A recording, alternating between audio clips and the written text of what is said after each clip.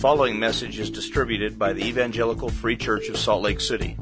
More information is available at our website, www.slcevfree.org.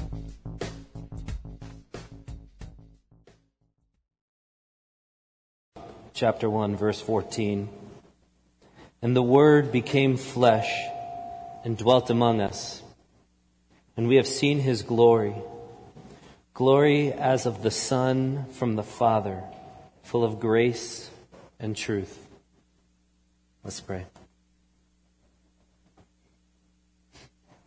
Lord God, I pray that you are just with us this day as we gather here in your presence. Be with us as we walk through this passage, the truth that you've given to your Apostle John. Be with me as I speak, that you would just take my powerless words and use them for your glory. Your word changes lives. Your word transforms.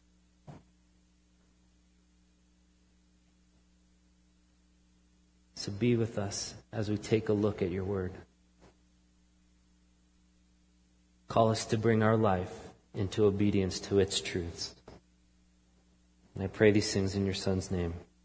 Amen.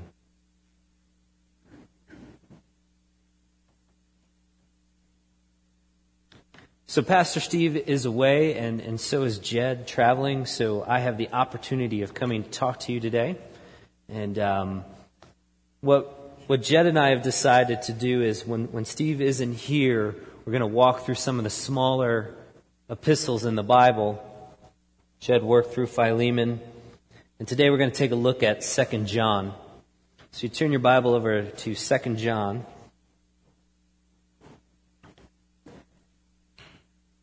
I'll give you some background information about this letter before we take a look at it. First, the author of this epistle never clearly states who he is. He calls himself the elder, or uses the word presbyter. And this letter is a very intimate letter. So it seems that the recipients, what's the right word there? Recipients, thanks. Yeah, I'm preaching today, folks. It's awesome. The people getting the letter seem to know him very well. So he doesn't need to go into a whole big thing. Like when I write a letter to my family, I don't say, "Dear mother and father of the son known as Kurt living in Salt Lake City." I just say, "Mom, Dad." They know who I am. This letter is written to the chosen lady and her children. And the church traditionally has held that John is the author. There's not been much debate over that. Because as you read through this letter, the topic and the form that he uses is consistent with the other letters attributed to John. He calls himself the elder. Some people wonder if he's saying he's the elder of the church or that he is the elder, because most likely when this letter was written, he is the lone surviving apostle, the elder of the church as a whole. The bigger question is, who is this lady? Who are her children? Some say it's a specific woman and her family that John is writing to, most likely living in the area of Ephesus, which is now modern-day Turkey. But the other view, the view that I affirm, the one that I think most fits with this, is that the chosen lady is actually the church, and the children are the individual members of that church. Some of this is because as you read through this letter, you see the use of plurals. And the Old Testament tradition of calling Israel a woman Or in the New Testament, like 2 Corinthians 12 and Ephesians 5, the church is called the bride of Christ. Also, the very next book, 3 John, is addressed to an individual, and he addresses their name. So if this is to an individual, a specific woman, why doesn't he use her name? And then again at the very last verse of John 2, he says, "The children of your elect sister greet you." So unless John is well known by a family of believers who also have children who are believers, which is possible, but it seems that the flow of this is more to a church, and this other elect woman with her children would be another church, probably in the same neighborhood.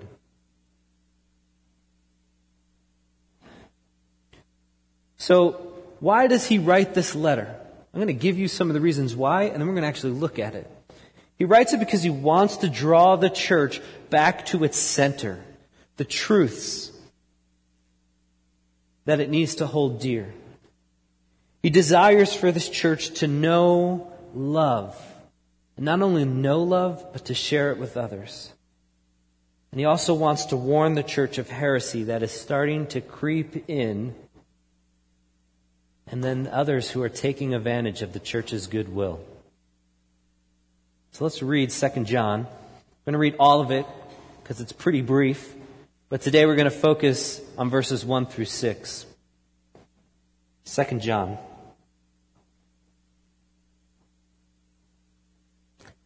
The elder to the elect lady and her children, whom I love in truth. Not only I, but also all who know the truth. Because the truth that abides in us will be with us forever. Grace, mercy, and peace will be with us. From God the Father and from Jesus Christ the Father's Son, in truth and love. I rejoice greatly to find some of your children walking in the truth, just as we were commanded by the Father.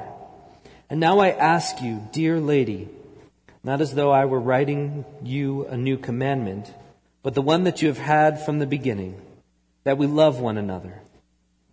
And this is love, that we walk according to his commandments.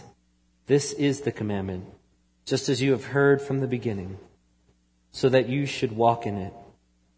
For many deceivers have gone out into the world, those who do not confess the coming of Jesus Christ in the flesh. Such one is the deceiver, the Antichrist. Watch yourselves, so that you may not lose what we have worked for, that you may win a full reward. Everyone who goes on ahead and does not abide in the teaching of Christ does not have God. Whoever abides in the teaching has both the Father and the Son. If anyone comes to you and does not bring this teaching, do not receive him into your house or give him any greeting. For whoever greets him takes part in his wicked works. Though I have much to write to you, I would rather not use paper and ink. Instead, I hope to come to you and talk face to face, so that our joy may be complete. The children of your elect sister greet you. Is it my ears, or is it ringing a lot? Should I talk in a deeper voice, Kevin? Will that help?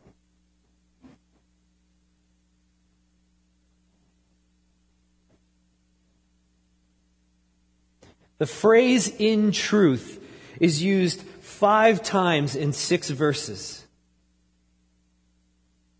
John and the others love in truth. They love because of the truth. The truth abides. It literally means remains. It sits within them. And the truth will be with them forever. The truth is the key to this passage. John wants to remind the church of the truth as he sets up the warning against the heresy that is creeping into them. The truth is also important because of its connection with love. He loves the lady and her children because of the truth. Verse 2. It seems that what he is saying is that if you remove truth, you remove love. So the first point that I have today is love void of truth is not love at all. Love void of truth is not love at all. So what is this truth that the elder is writing about? What truth is his love so dependent on? The great truth, the ultimate truth, the ultimate reality that God has revealed himself in Christ and his gospel. Everything that John is, everything that makes up who he is as a person, is firmly rooted in this truth. That God revealed himself in Christ and through his gospel. This ultimate truth is at the core of who he is. It's what motivates what he does, including real love that flows from him. This ultimate reality is found in the life, the death, and the resurrection of Jesus Christ. So I have to ask you, do you live with this same reality that John does? Do you live in the reality of who Jesus really is? I think we forget sometimes. We make Jesus so human that we forget that he's fully God. Christian, do you live in the reality of what he has done for you? Or do you say, yes, I know what he did, and then you just live life like nothing has happened? These truths should affect how we live, and in so would affect how we love. You see, love void of truth is not love at all. When we begin to separate ourselves from the truth of God, we begin to taint love.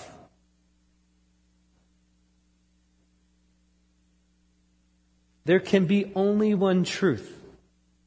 This is really hard for some people to believe. I work with young people all the time. They have multiple truths. At least they think they have multiple truths. Is probably a better way to phrase it. Because as soon as you ask, well, if this is true, how can that be true? Then they're, I don't know.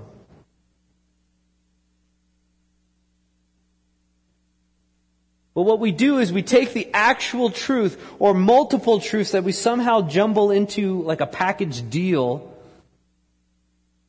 and we put that in place of the actual truth. And all these truths that we hold are really veils of what the truth we really hold is, that I'm important. And we put ourselves in the place that the truth is supposed to be. And it makes our love selfish. Because what do we end up loving for? For ourselves. 1 Corinthians 13 tells us that love is not self-seeking. But if I've put myself in the center of who I am, the only thing I care about is me. So if I'm loving you, it's with the purpose that you're going to give me something back. What do you hold near? What's the most important truth that you keep in your heart? If you're holding some corrupt truth that you're the most important thing in the world, maybe that's the one I like to go to the most, and you're not, how can you expect to produce real love?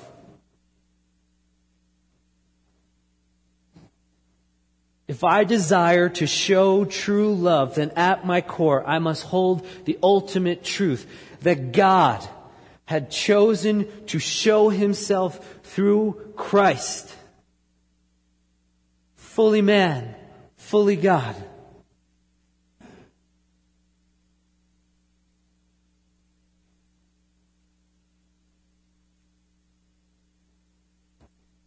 In verse 1, he talks about also all who know the truth.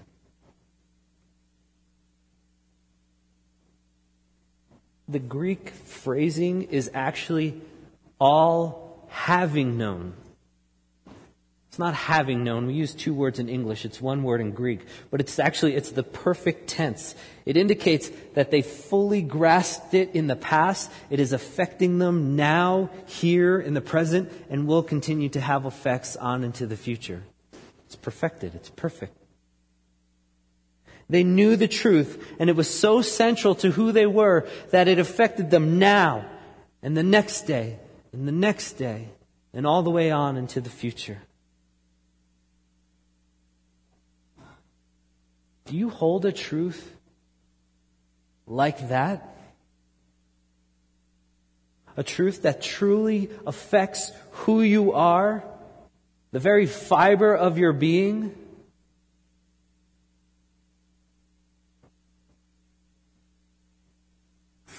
If you hang out with anybody long enough, like from the time they were a younger person all the way up, isn't it amazing how much they change?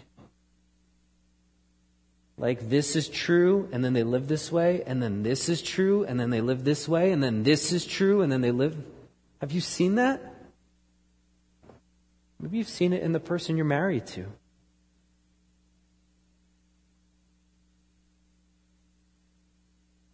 That's not a present, perfect, tense truth that they're holding.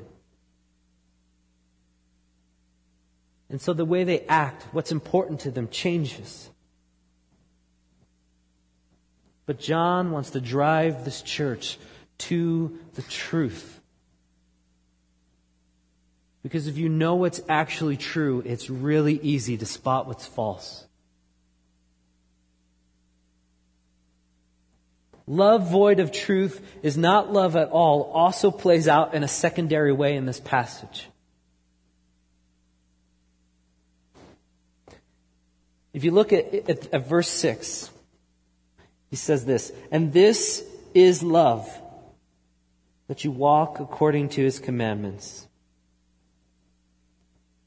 What John is saying is, if you desire to love, then you have to do it a certain way.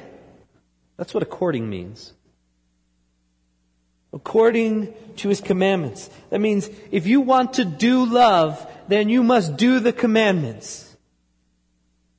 You can't show love a different way than the way God has set out love to be shown. Because as soon as you show love separate than the way God has established it, there you are, you're moving away from God, and love becomes tainted again. But the thing that you have to see in this, that sometimes we miss as we read through things, if I want to love, I have to do the commandments. Do you get that? If I want to love, I have to do these things. That must mean that these things are good, that they're true, that they're actually loving. Imagine that. A commandment as a good thing? As a commandment as a way of showing love? That goes against who we are as people. If you're a parent, you know that. How many times have you given a commandment out of love and your kid just looks and says, "Are you kidding me?"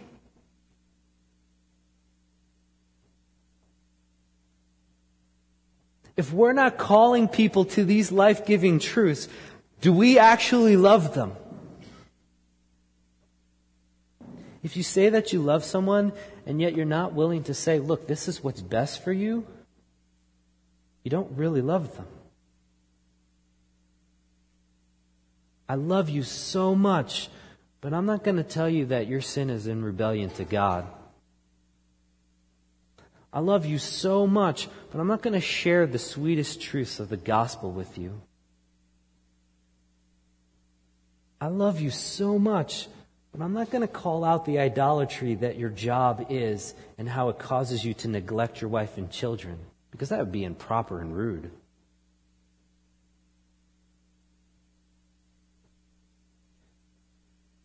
the truth actually produces love for others.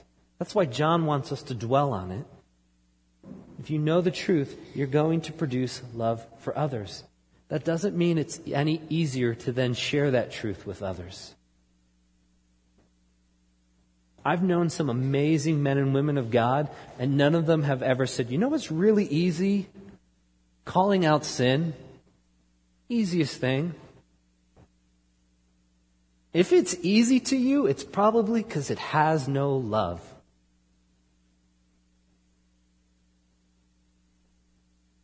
If you desire to love, you need to soak in the truth.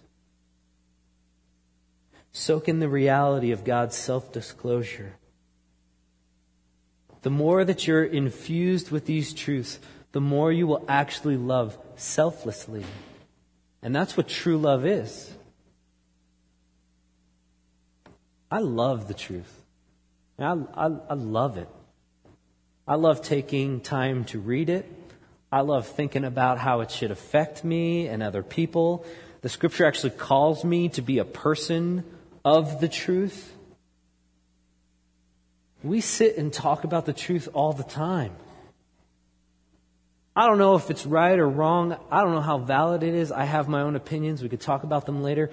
But when I'm around in this valley and I meet other Christians and they find out that I work here or, that and stuff, like they say, oh, you go to that church. And what they mean by that is like, you go to that church, they're all about theology. They're all about the truth. But they're missing something. And usually my response is, really? When was the last time you were there? Because you should probably come and find out if we're still like that. Because you left 20 years ago. Or you actually never came. You just heard from so-and-so who heard from your second cousin who heard from so-and-so. But we can do that, can't we? We know this thing, but it actually doesn't affect us. There's supposed to be a balance. Actually, that's wrong. There's not supposed to be a balance. Remember that. Hopefully I do when we get to that point in a second. Second point here. Truth without love is not true at all. So if love without truth isn't love, truth without love isn't true. Truth is more than academics. Like I said, we can sit here and know. Truth is more than knowing what there is to know. Think of this. When you read the gospel, who are the first people to really get who Jesus was? I guess they're technically not people. Demons. Who's the first person to call Christ who Christ is publicly? Demons. They know the truth. They knew who Jesus was. They knew what he was there to do. And guess what? Right now, they fully understand what Christ has already accomplished. But I'm not going to go sit down and find out, hey, demon, how should I love? You obviously know what the truth is. Show me how to love. Hold on in 2 John there, but flip over to 1 Corinthians.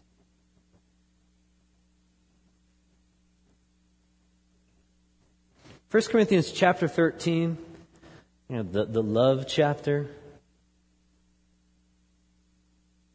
And a lot of times we pick up a little bit later on the chapter when we start reading this. But if you read the first 3 verses of 1 Corinthians chapter 13, where Paul says, if I speak in the tongues of men and angels but have not loved, I'm a noisy gong and a clanging cymbal. And if I have prophetic powers and understand all mysteries and all knowledge, and if I have faith so to remove mountains but have not loved, I am nothing.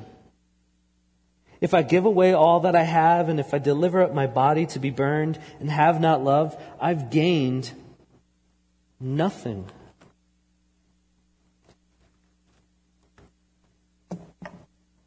Man, to have the ability to speak in tongues of angels and man, that's awesome.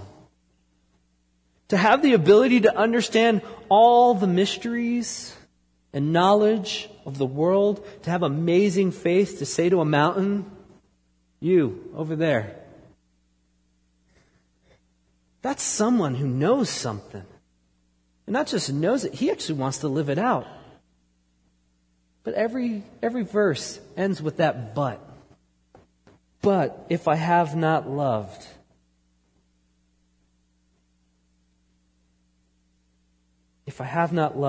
I'm a clanging cymbal. But if I have not loved, I'm nothing. If I have not loved, I've gained nothing.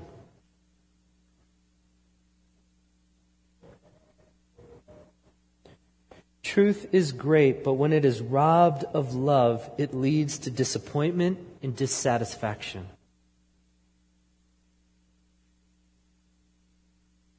If you know truth and it doesn't do anything to you,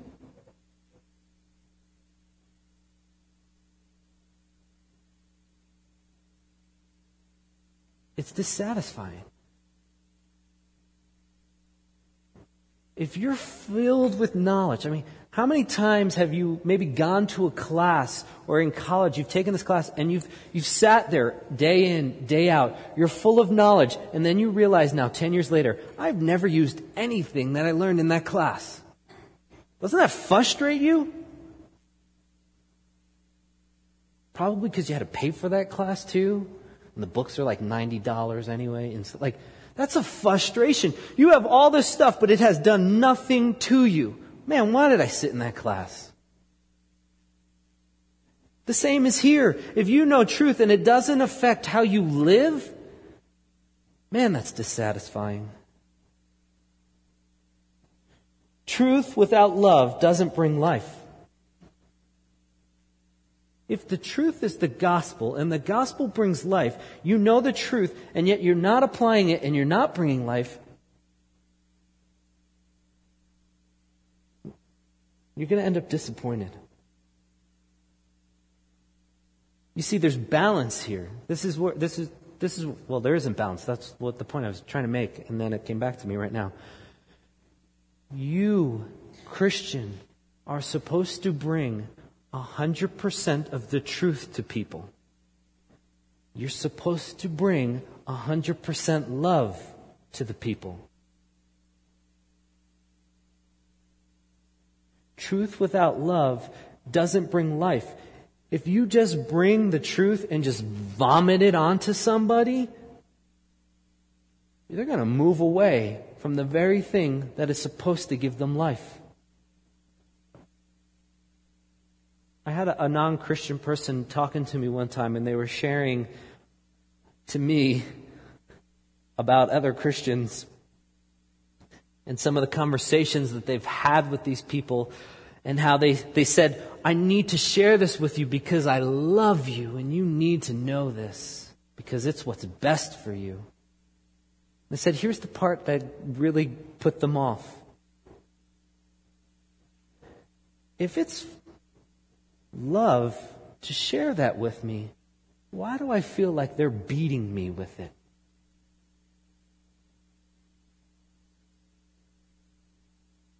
It was constantly, you're wrong, you're evil, you're this, you're that, you do this wrong, you shouldn't think that way.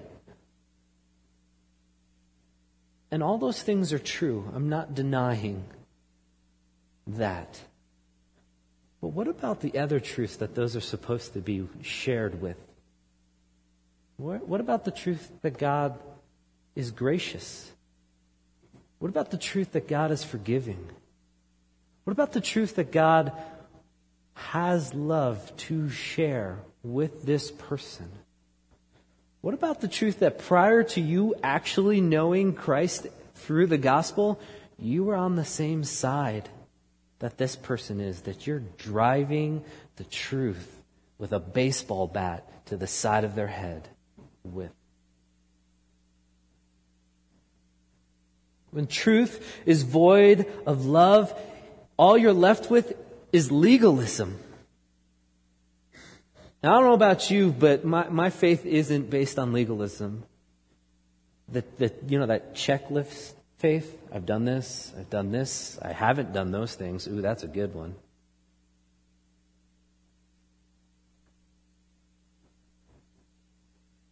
Hear me correctly. I'm not asking us as a church or you as a person to water down the truth. Christians are actually called to live a certain way. You can't just kind of pick and choose what you want. I like this truth because that one makes me happy. I don't like this truth because that's really hard. I'm not saying that. But church, too often our courage and our zeal for the truth eclipses our compassion.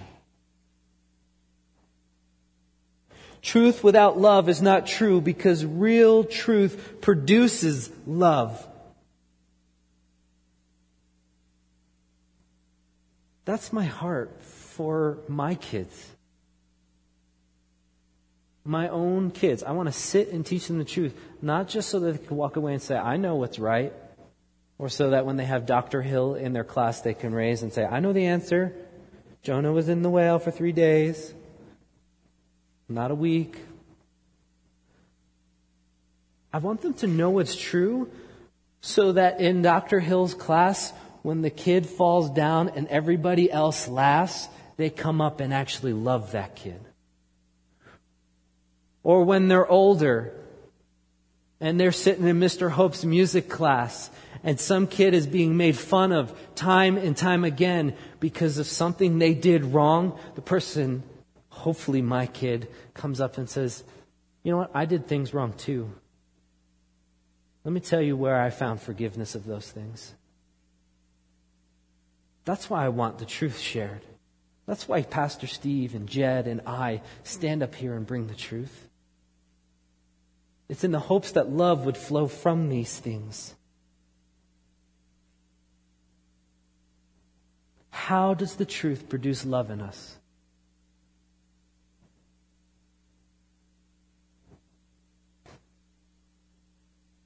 We use this term in this church called taking every thought captive. And I've talked about this in the past. Like when a thought pops into my head, I need to hold it up and say, here's what I know the truth is. Here's the thought. Oh, it's not truth. Put it away.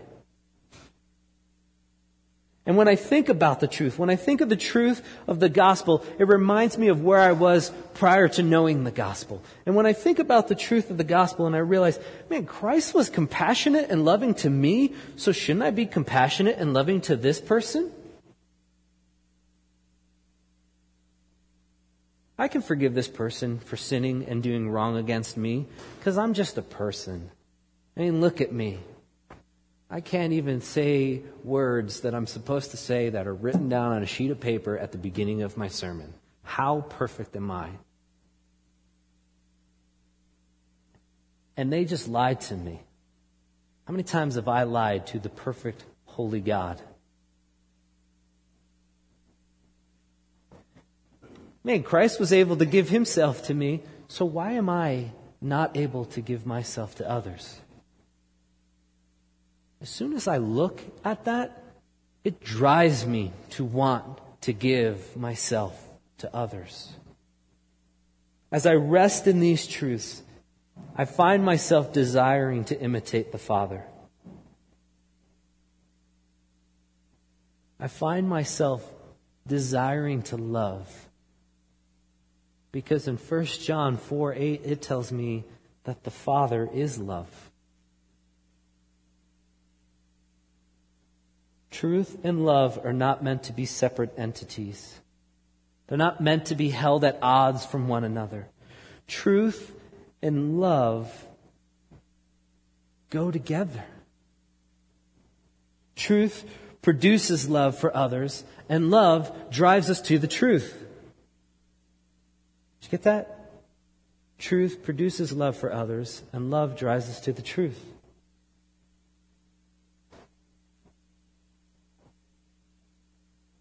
This comes to the third point. when you walk in truth and love, rejoicing will be found. Here's where it gets really cool. When you walk in truth and love, rejoicing will be found. God has given us the truth. You just need to put your hope in it. And as you do, love produces.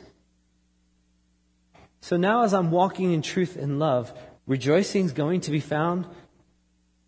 This is what he says. He says here, right in verse 4, I rejoice greatly to find some of your children walking in the truth. Why is John rejoicing that they're walking in the truth? Well, one, he says, because that's what the Father commanded us to do. He wants you to do that, so you should do that. Because it's a command. Like we said earlier, commands aren't hateful, spiteful things thrown out by a man with a big beard and a lightning bolt in heaven. It's thrown out by a God who knows what you need.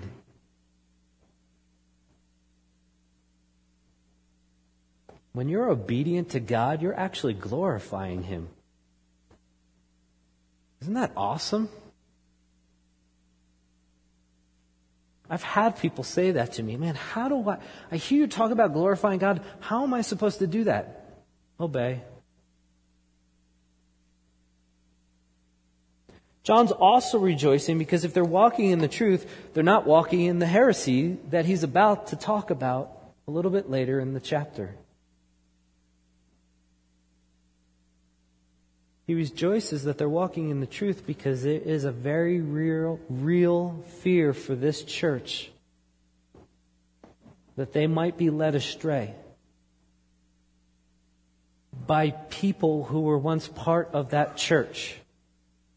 That's where he says some have gone out. But there seems to be something more to John's rejoicing than just mere obedience to a command to walk in truth. And I want to say this. When an apostle says, I'm rejoicing because of something, that means that God is rejoicing in that same thing. So it's not just John who's rejoicing that some are walking in the truth. It is God who is rejoicing because some are walking in the truth.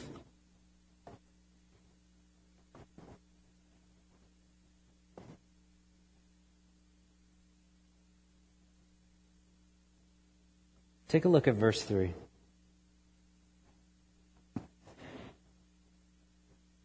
Grace, mercy, and peace will be with us.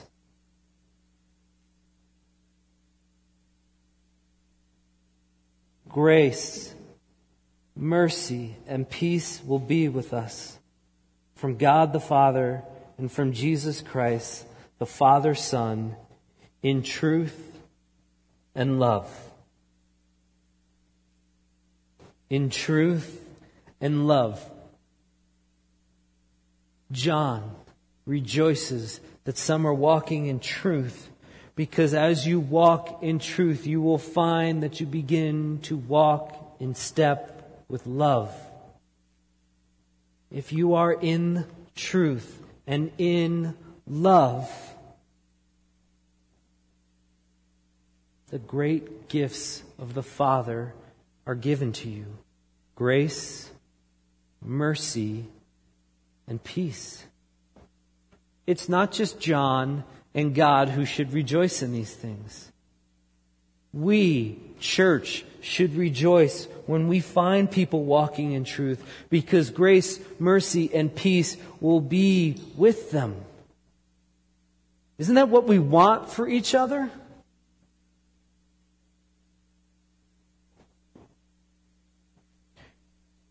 Rejoice when others are walking in truth and love, because grace, mercy, and peace of the Father and of the Son will not only be with them, but then will be exuding forth from them to others. That sounds like the church I want to be part of.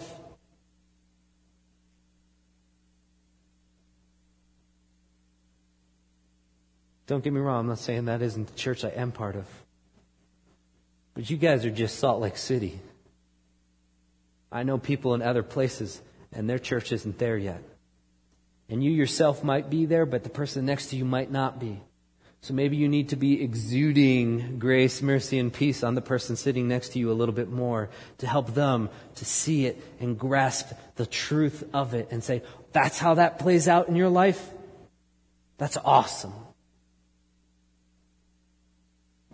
These are good things.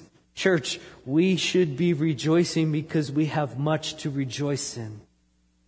These gifts are ours here and now in Christ. Grace, mercy, and peace, you don't have to wait for that. You can have that right here, right now. So church, let us rejoice as we walk in truth and love, because the Father will shower grace, mercy, and peace extravagantly. He has given us what we need to love. You just need to hope in that. Let's pray.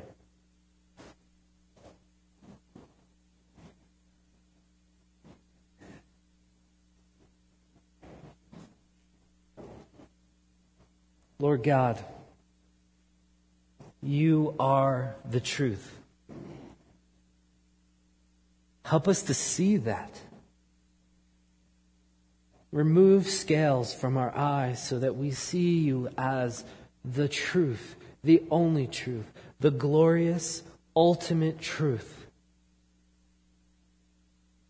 Nobody wants to pursue a lie. Help us to see the truth. Lord, help us to hold it in our hearts so that from that truth, love will grow out of it. Spirit, encourage us. Spur us on to walk in truth and love, that we would experience the grace of God in amazing ways.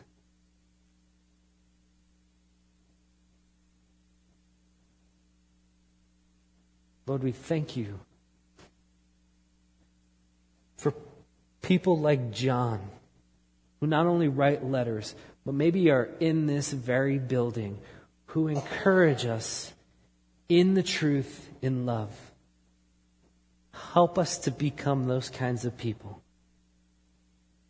Help us to be a people who encourage one another in truth and love, so that we would experience you in awesome ways.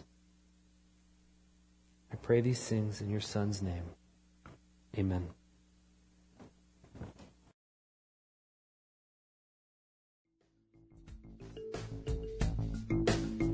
Thank you for listening to this message recorded at the Evangelical Free Church of Salt Lake City in Salt Lake City, Utah. Feel free to make copies of this message to give to others, but please do not charge for those copies or alter the content in any way without permission. We invite you to visit our website at www.slcevfree.org or call us directly at area code 801-943-0091. Our mailing address is Evangelical Free Church of Salt Lake City, 6515 South Lion Lane, Salt Lake City, Utah, 84121.